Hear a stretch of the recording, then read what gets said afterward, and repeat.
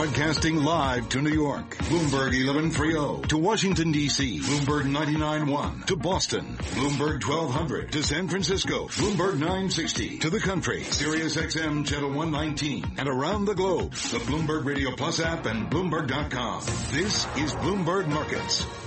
Yes, indeed, everybody. Carol Massar, Cory Johnson on this rainy Thursday in New York City. Cory, where would you invest around the world right now? I'd invest in umbrellas right now for you to sell on the corner there on Park Avenue. And where are you, 45th Street down there? No, not even, like 48th, right?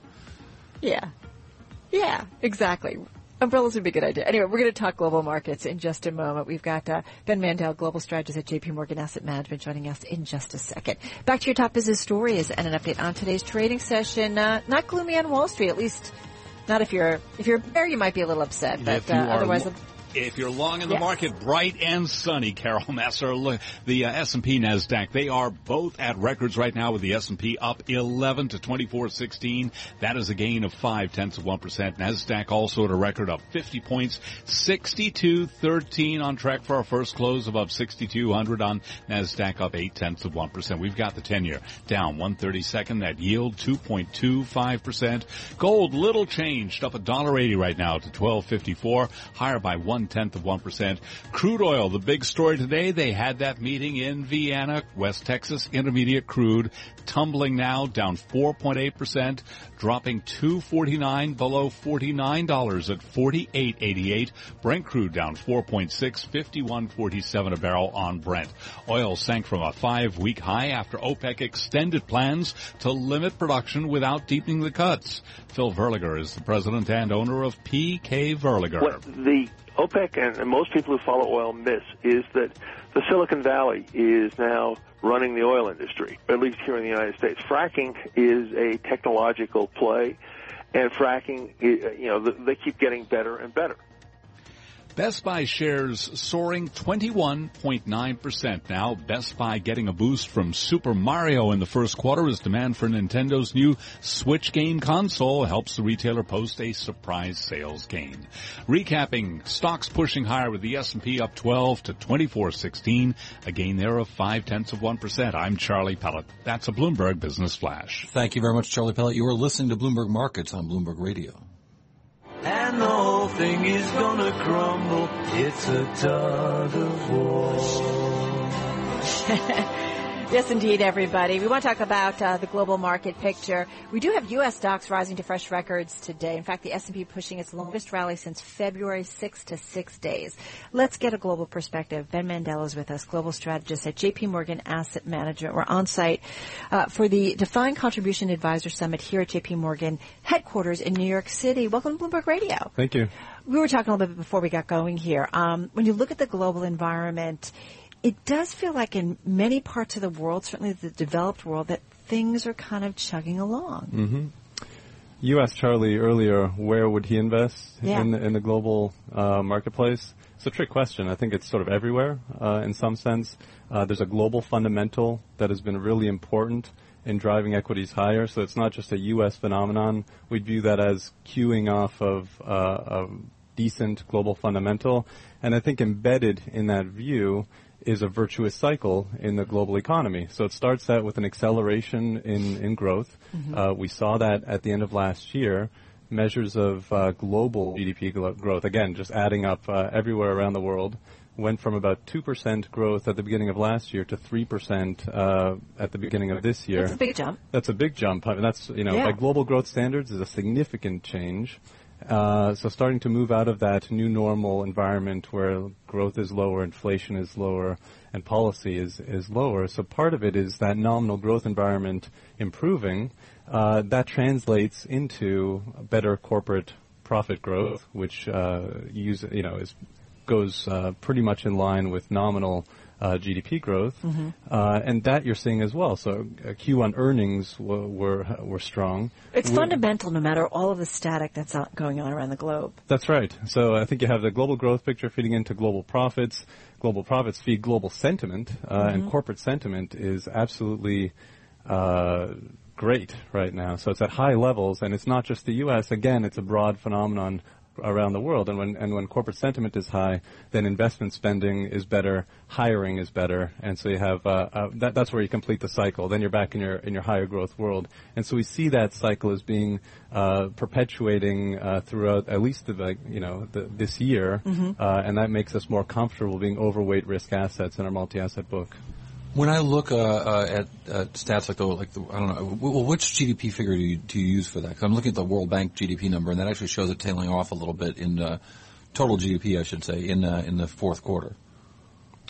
So we construct our own bottom-up analysis of the global economy, and I think it wouldn't be unreasonable to moderate a little bit from these levels. You've had a few things pushing up global growth, which you may expect to moderate. One example is the global manufacturing complex. One characteristic of the expansion since the global financial crisis is that it's been sort of goods light. Right. There hasn't been a huge demand for manufactured goods. That was part of the reason why EM had a big slowdown in 2015. Do you see that picking up? And so that's picked up. In fact, manufacturing was very strong. One of the reasons growth accelerated, and one of the reasons why you'd actually expect growth to tail off a little bit towards the end of the year is that impulse has faded a little. So when you look around the globe, and Ben, I had the benefit, Cory, of talking with Ben before we got going, and you said you're overweight Europe, U.S. and Japan, underweight the U.K. a little bit, but you've got a pretty fairly diversified global portfolio at this point. I'd say as far as things go, we're pretty directional. So we're leaning into equities and leading in a very diversified way right now. So we're overweight the U.S., small and large cap. I assume, though, you guys are typically diversified to some extent, but what's different about this diversification portfolio? I think it's a function of the economic environment you're in. So if you're in, think 2 years back, you're in a new normal environment, growth is low. And in an environment like that, you're all about relative value plays and carry. So there's no big top-line growth that's pushing everyone up. Right. So in that environment, you like credit. So one of our big allocations at that point was high-yield credit. Right. In that environment, you like the U.S. equity market versus the rest of the world. It was all relativity. It was all relative. Yeah. So we've moved from that period to a slightly more reflationary global economic environment, as we were talking about. And in that environment, you'd rather have a directional view on equities spread out a little bit more broadly across regions. So we're in U.S., Europe, Japan, EM are our overweight positions in the equity market. You've got China growing at 6.9% last year. I mean, in the last report, first quarter. And I wonder how China is, impacting that global number that you're citing of 3%, but secondly, the leg of the table that is so important for that growth. And Ben, we only have about 15-20 seconds. Okay, so EM cycle in general is heavily dependent on China, but we do have a positive view there. So you think about EM as being sort of early in its business cycle. It just came out of recession that it went into in 2015. So early cycle dynamics are pretty good. And the global environment is good for EM, so they're a high beta play on global growth, including a flat and long U.S. business cycle. So the downgrade in China, it doesn't bother you? Not as much. Yeah. No. Hey, thank you so much. Come back. Thank you. Ben Mandel, Global Strategist at J.P. Morgan Asset Management, on site at J.P. Morgan headquarters. You are listening to Bloomberg Radio. Speaking of the world, let's get some world and national news headlines with Bloomberg News anchor Adrian Mitchell in our 99.1 studios in Washington, D.C. Hey, Cory and Carol. A federal appeals court has upheld a block on President Trump's travel ban, upholding a lower court decision. The ban was first announced in March, but blocked before it could go into effect. It would have banned entry by travelers from Libya, Somalia, Sudan, Syria, and Yemen for 90 days and blocked all refugees for 120 days. President Trump is urging NATO members to spend more on defense. Bloomberg's Irv Chapman reports he spoke at the dedication of NATO's new headquarters in Brussels.